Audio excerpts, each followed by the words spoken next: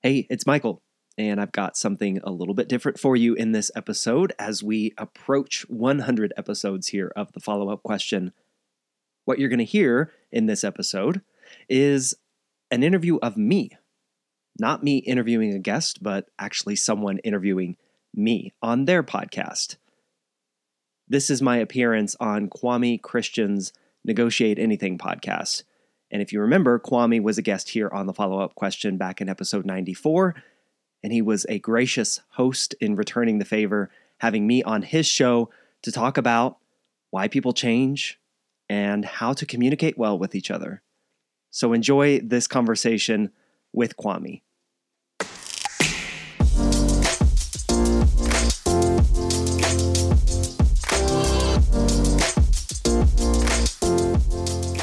Welcome to the follow-up question. I'm your host, Michael Ashford. Come with me on a journey as I explore how we communicate well.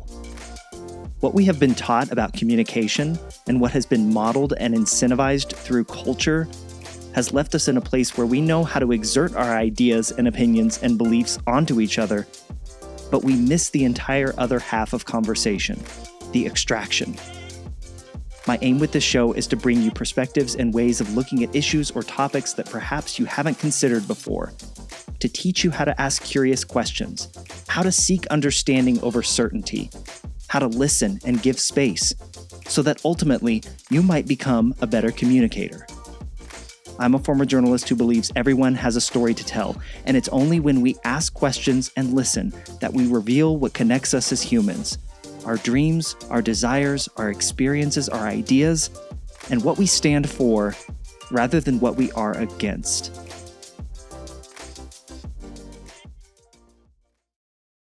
Michael, thanks for joining us today. Appreciate it, Kwame. Super pumped for this, man. Yeah, me too. Out of curiosity, before you introduce yourself, did you do anything interesting yesterday? Not really. I watched an episode of Severance on Apple TV. That's about it. Are you saying you didn't have a really fascinating podcast guest on your show? Or something? Okay. I see what you're getting at. I'm thinking outside of work, man.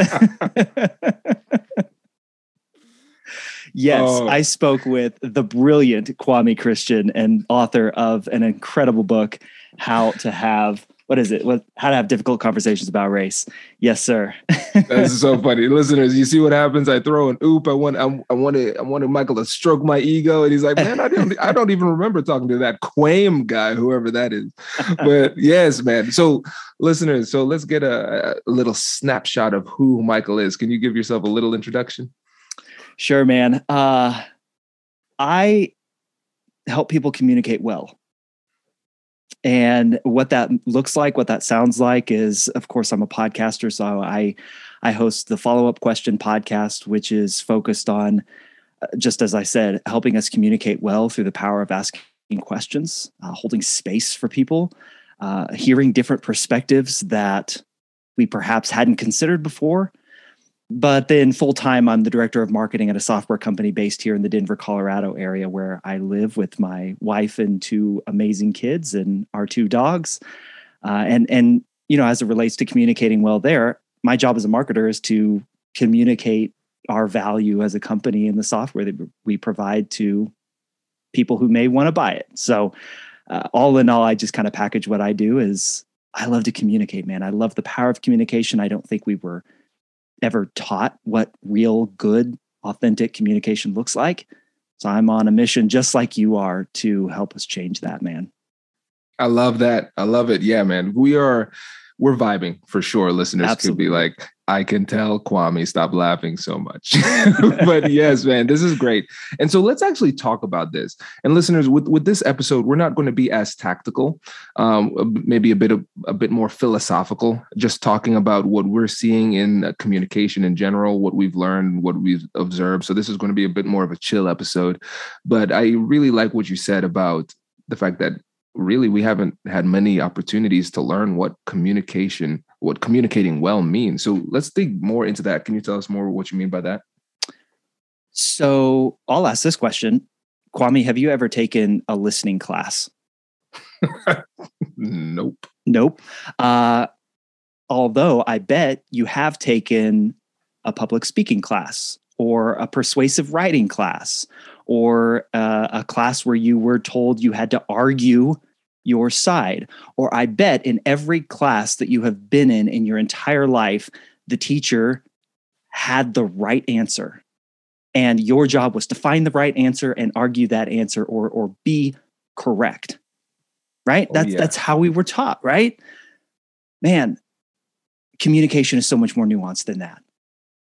There is an entire other side of communication that we have never been taught, unless you were, unless you maybe took some psychology classes or some philosophy classes, or like me, who's a trained journalist, I had to take interviewing classes, right? So there are elements of that spread throughout, but those aren't required courses.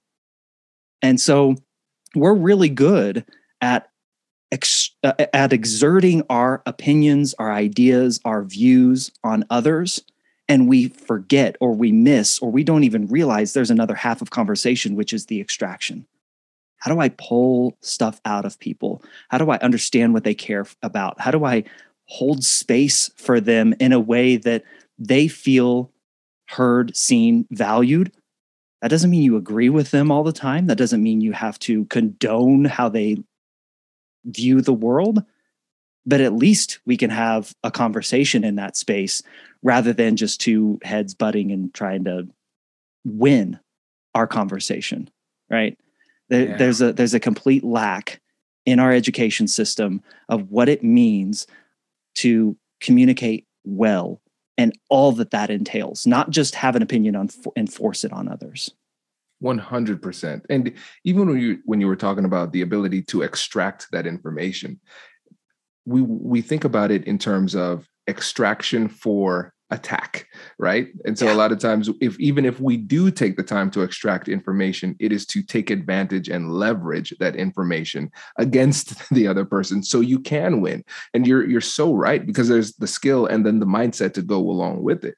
I think that's critical. But let's go deeper, because I know the listeners have heard me rant about the education system as it relates to communication, right? But I want to go deeper. Let's talk about the ramifications of that lack of education as it relates to communication. Since we don't have that education, what is the result in society? It's a big question, but I think intuitively everybody listening to this probably understands what it is. I think we all can just take a look at the world around us in the ways that we're not hearing each other, but we're all saying something. That makes it pretty painfully obvious what the ramifications of this is.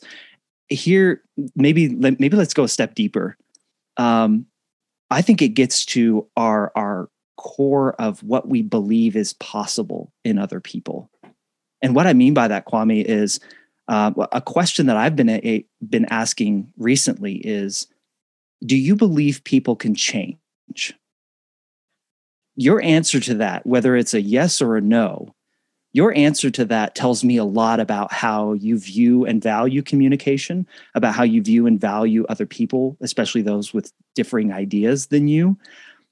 If you don't believe people can change, they are who they are, then how do you think you're going to, quote unquote, get your way? You're going to try and find every avenue or every possible way to force your view on them because you know they're not going to change otherwise. Right? Now, if you believe that people can change, then we got to ask the question, why do they change and how do they change? Why do they change? They change because staying put, the status quo of how they currently are, becomes more difficult than the uplift to actually change their mind, their view, their approach, their position on a certain topic or issue. They change because they have been faced with information that is so discomforting to them that they can do nothing but change their mind.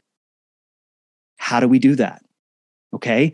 It's not, as you write in your book, it's not throwing facts and figures and numbers at them or using their words against them to beat them over the head and use our questions as weapons. Well, you said this, so you believe this, right? Like that's technically a question because there's a question mark on the end of that statement, but that's not a question. That's not curiosity. So how do people change? They have to naturally come by it through the course of somebody giving them the space to do it. And that, man, that to me, if we go real deep, that initial question, can people change, tells me so much in our ability to actually then walk through the steps of communicating well. If I can ramble just a little bit more here, man, you write in your book about Daryl Davis.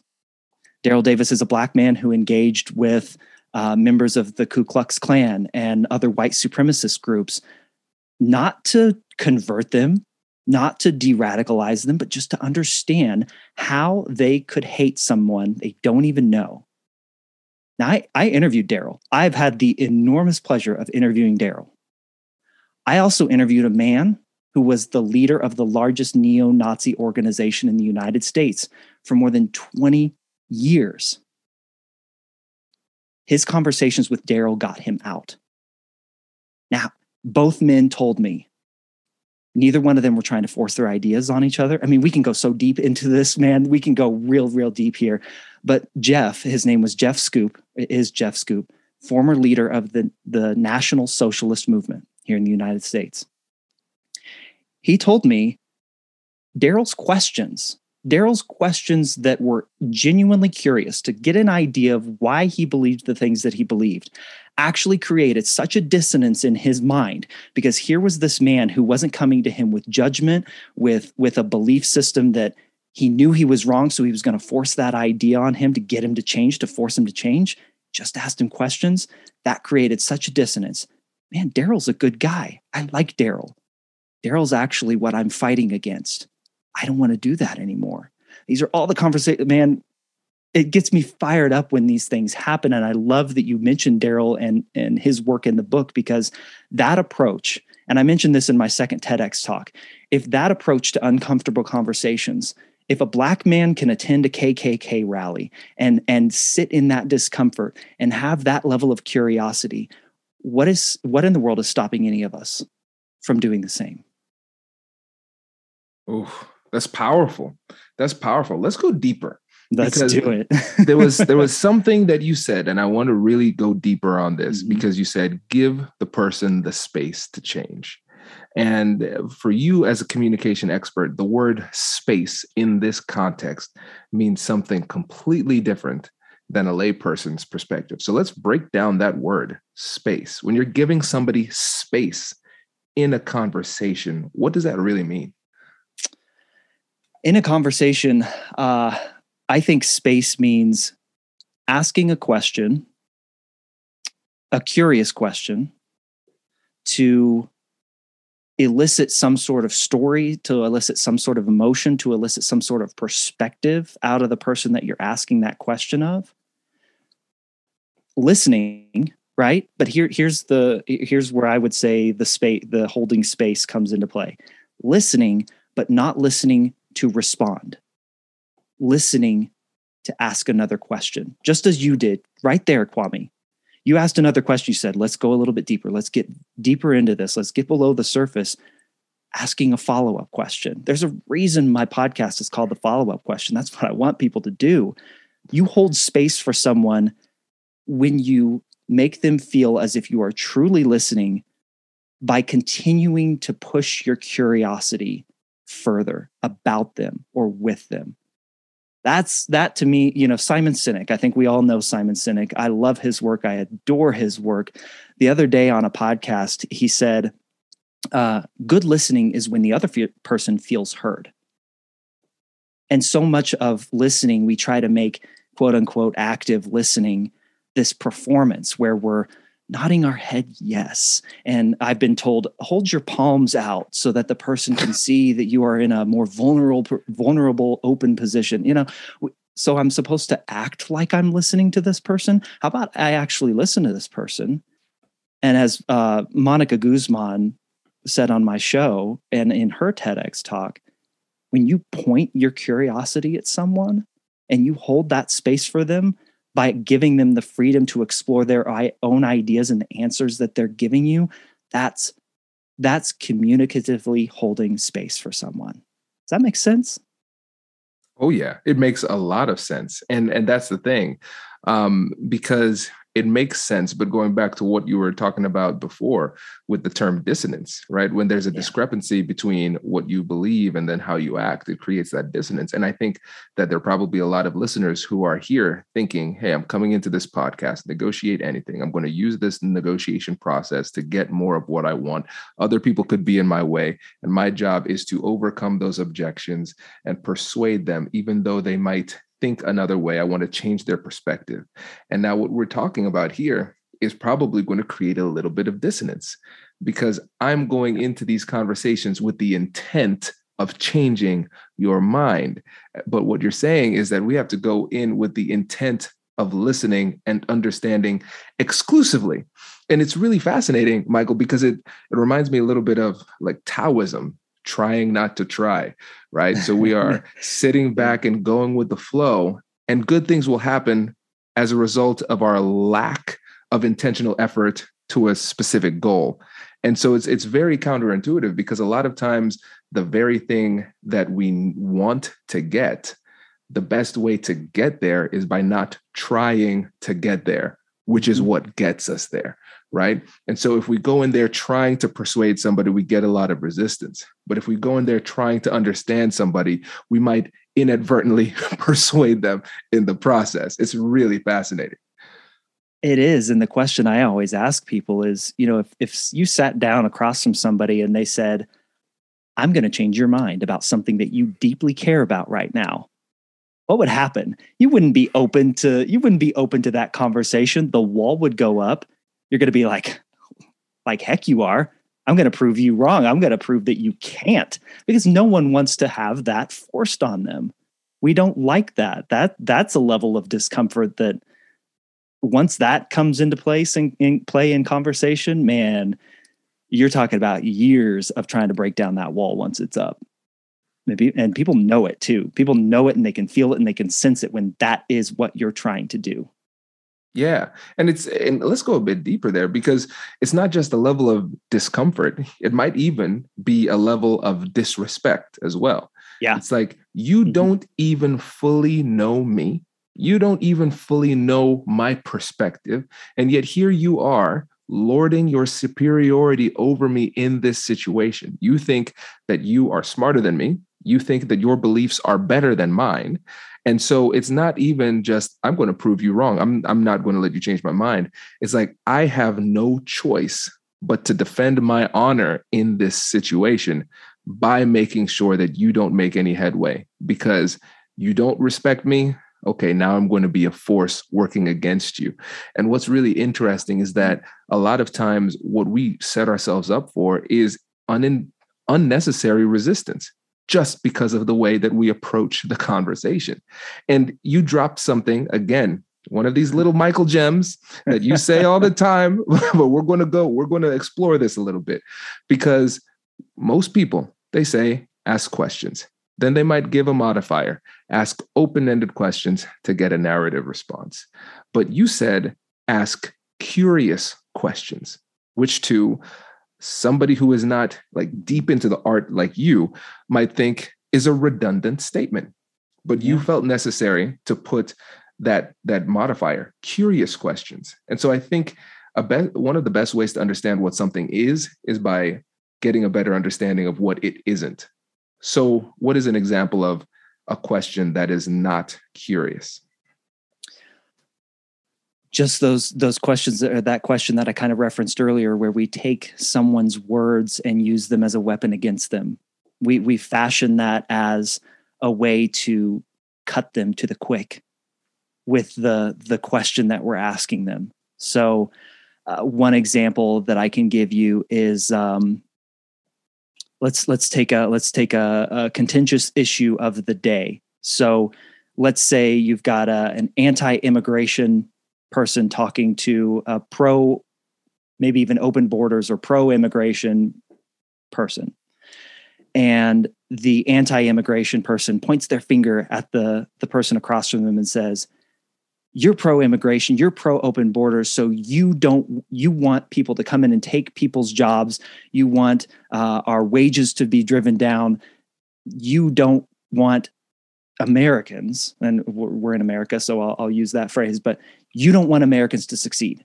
You'd rather just open this country up and to all forms. So that's a question in a way, or even phrasing it as a question. So you want immigrants to take our jobs? Well, that's a question, kind of fashioned as a statement, but it's used as a weapon against them, and it paints that other person into a binary to where it immediately puts them on the defensive. It immediately makes them their guard goes up, and now they have to spend the rest of the conversation defending themselves against a very black and white binary yes no accusation that you've leveled on them with their question. That wasn't a curious question. That was to paint them into a corner, to box them into a corner so that you could continue to drive them down to the point where you could attain victory over the conversation, right? The curious question would be, you and I come at immigration from very, very different viewpoints. And I'm curious, how did you come to believe the things that you believe about immigration? I referenced Simon Sinek earlier. Always talks with start with why. In the case of difficult conversations, I don't agree with start with why. I think you should start with how questions more. How did you come to that conclusion? How did you come to believe this? Or even maybe a what question? What's been true in your life that you feel this is the correct thing or the right thing? A why question forces someone to get deeply philosophical that perhaps they've never explored before. So they're being put on the spot of, I don't know why I believe this. I just do. So let's have it out. Let's battle. Yeah. Those why questions tend to be philosophical, but those questions that are pointed, that are laced with our accusations, our opinions of the other person, that are laced with our perspective, fashioned as a weapon to against that person. That's an example of an uncurious question. I love it. And tell me what you think about this. This is just me riffing here, because it seems like the questions that are lacking in curiosity are often questions that come with limitations. And so, for instance, the one that you gave, it's like, all right, I'm limited in how I respond because I'm not sharing what I really believe. I'm defending myself. I'm not really eliciting information in my response. I'm contending with you. Another thing that I see oftentimes, especially in the media, is somebody would give a big diatribe about what they believe. And then they say, wouldn't you agree? Oh, yeah. At the end. Yeah. And so they set it up so that, I'm going to make you look silly if you don't agree with what I'm saying. And so they're kind of forced to respond in a certain type of way. But even in the examples that you gave, one of the things that's really interesting is that your questions are very simple, and not simple in an insulting, simplistic type of way, because simplistic is an insult, but simple is usually an example of somebody who's put a lot of thought into something. It was Da Vinci who said simplicity is the ultimate sophistication. And it takes a lot of restraint to hold back, because the more words you add, the more you're biasing what the person is saying, the more they're starting to see where you stand on the issue and then fashioning their response based on where you're coming from. And it sounds like with the questions that you're asking, you're intentionally removing as much of yourself as possible from the question so you can give them space to be as much of themselves as possible in the response. And so there's going to be a blend. There's going to be a skill of asking an artful question, an effective question, but then there's also the mindset that's required to do that, because it takes a lot of restraint. So can you tell the listeners a little bit more about just like the art of asking questions? Oh, man. I was taught in journalism school. Well, actually, let me back up. In high school, I was in mock trial. and I know you're a trained lawyer, so this is relevant to you. But we were fake lawyers. I was a fake lawyer in mock trial, but we were coached by real lawyers, and we were told, especially when we were playing the defense attorneys, never ask a question that you don't already know the answer to. Okay. Well, I think that's how most of us approach our question asking. And this goes back to what I said earlier about how we were taught. We're literally doing what we were taught to do, which is find the right answer and argue that point to the death, right?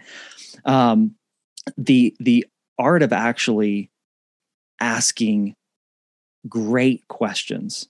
And I love the fact that you brought up simplicity, Kwame, because it can be as simple as how? What do you mean by that? What's been true in your life that you would think that way? Like those are very simple, straightforward, to the point questions.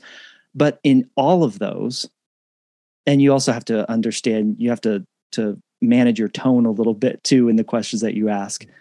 But all of those, not a single one of those three questions that I just asked input my opinion, my view of the world, my assumptions of how that person or how somebody else might answer that question.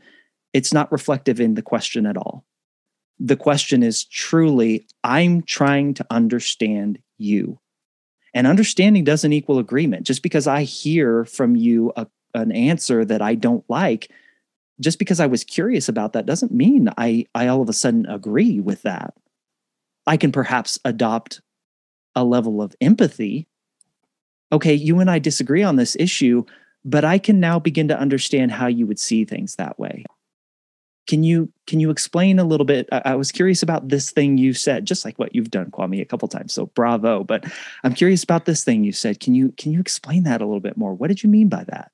It's just that removal of our own biases as much as we can out of the questions, out of the specific words that we're asking. It is really, really hard for us to do that because we have almost no models of what it looks like. Put into practice, turn on the TV, turn on a lot of podcasts, I teach a podcast interviewing masterclass where I teach a bunch of this stuff because so many of podcasters turn the spotlight back to them constantly. Every question is set up with a 5-minute story about their view of the topic. And then at the end, they do exactly what you just said, Kwame. Isn't that right? Isn't that true? It's just so all you're doing is either we as humans really don't like to disagree with people that we think can build us up more or give us some sort of a spotlight. So in most podcast interviews, you'll hear somebody go, "Yeah, that's right. And I'm thinking in the background, do they really believe what that host just said? Or are they just too uncomfortable with disagreeing with the host that's invited them on the show?" You're so right. And I know as a fellow podcaster, it's challenging sometimes listening to other interviews. I'm like, stop talking. I've literally yelled that in my car at some podcasters. Ask the question. Yes. Oh man. Yeah, I'm with you. And listeners, there are very few models of this, but there's this really great podcaster. His name is Michael Ashford. You should check out the Follow-Up Question podcast. I will tell you though, when I looked at the calendar and I saw the name of the podcast, I said to myself, this is going to be a great episode. This is going to be fantastic because it's somebody who actually understands the art of asking a good question. And it was great. I mean, you highlighted me throughout. And this is not me speaking like as an egotistical type of person. Yeah. I'm saying like, it is so rare to be put on a spotlight, not in a bad way, but somebody caring so much about what it is that you think and believe. It's rare to have somebody ask great questions and then also genuinely listen and then follow up. The Follow-Up Question podcast, right? It's rare. So I'm not kidding about that. So when the listeners want an example of what that looks like, Seriously, it's a masterclass, which is funny because that's what you have, a masterclass on teaching podcasters. It's great. If I could jump in real quick there, Kwame, one of the most frustrating things about the show that I host and the type of guests that I have on and the perspectives that I've been honored to help bring out in the interviews that I've done is this notion that some people get of me that I agree with everyone that's on my show. And I don't. Almost every guest that I've had on, they have said something or there's something in their work that I disagree with. The good thing is, I don't think you'd ever know. I intentionally go into every interview making sure that no matter what, at the end of the interview, you don't know if I agree with this guest or not. You may have an idea, but you don't know for sure. Now, I will be, let's clear the air real quick here. Kwame, your book, How to Have Difficult Conversations About Race. Heck yes, I agree with everything that you wrote in there. So there's no need to get into any vagaries there. Great book, man. And I was so excited to interview you because so much of what you talk about and having difficult conversations about race in that niche and in that microcosm are fantastic and wonderful. And yes, absolutely what we should be doing and can be expanded out into, let's just have difficult conversations. Right. And man, I jived so well with what you wrote in your book. So kudos to you, man. I appreciate that. I appreciate it. That was a tough one, right? Because I wanted to be a skills-based book. So when people who are in the field of negotiation, conflict resolution, effective communication, when they give me flowers on that means a lot. So I appreciate that. Absolutely, man. Yeah. Well deserved. Thank you. Let's explore understanding versus agreement, because this is where a lot of people struggle. What is it that makes it so tough for people to balance that in these conversations?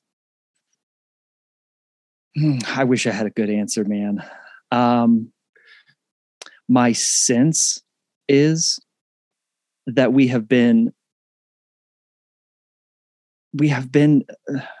so much of our conversations on so many important issues have been issues that most of us don't have direct control over. That's a big key. So much of what we care about and the things that we pay attention to these days, with the technology that we have, and I don't want to go the cliche of blaming social media, but I'll say it anyway. With social media, with the media in general that we have access to constantly, I'm not sure that we were ever made or intended to know all that we know.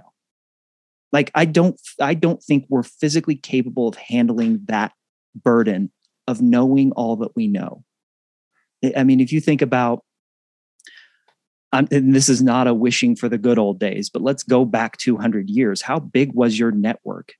You barely knew what was happening in the next town, on the next block over from you, if you lived in a bigger city, let alone every little thing that the president said, that happened, what weather event happened 6,000 miles away from you, and how many people were killed, and how many people are homeless, and how many people need, like, these things that, yes, we now have a global response to them to where we can help more people, but it has also done a damage to our psyche, I think, in that we are now burdened with the pressure of knowing so much. And so in this world where it has been framed to us that every issue is this binary, right, wrong, good versus evil, fair versus unfair. That's how all of it is framed, right? Or most of it, I should say. I can't talk about the fallacies of binary and then lump them into a binary myself.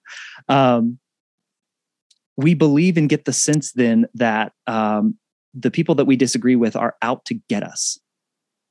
That they don't just disagree with us, but that they, like we probably intend to do in our conversations, anytime they interact with us, they're trying to win. And you talk about this in the book, conflict versus combat. if you go into conversations believing that you're going into hand-to-hand combat, figuratively speaking, or sometimes literally speaking, how are you going to respond? And what does it feel like to understand your enemy's position? That's where we get into this place where just simply understanding feels unsafe. Because at the same time, if we begin to understand the enemy a little bit more, what is the rest of our tribe on our side going to say about us? Oh, you're fraternizing with the enemy. And so even just that level of, I understand where this person is coming from. I don't agree with them.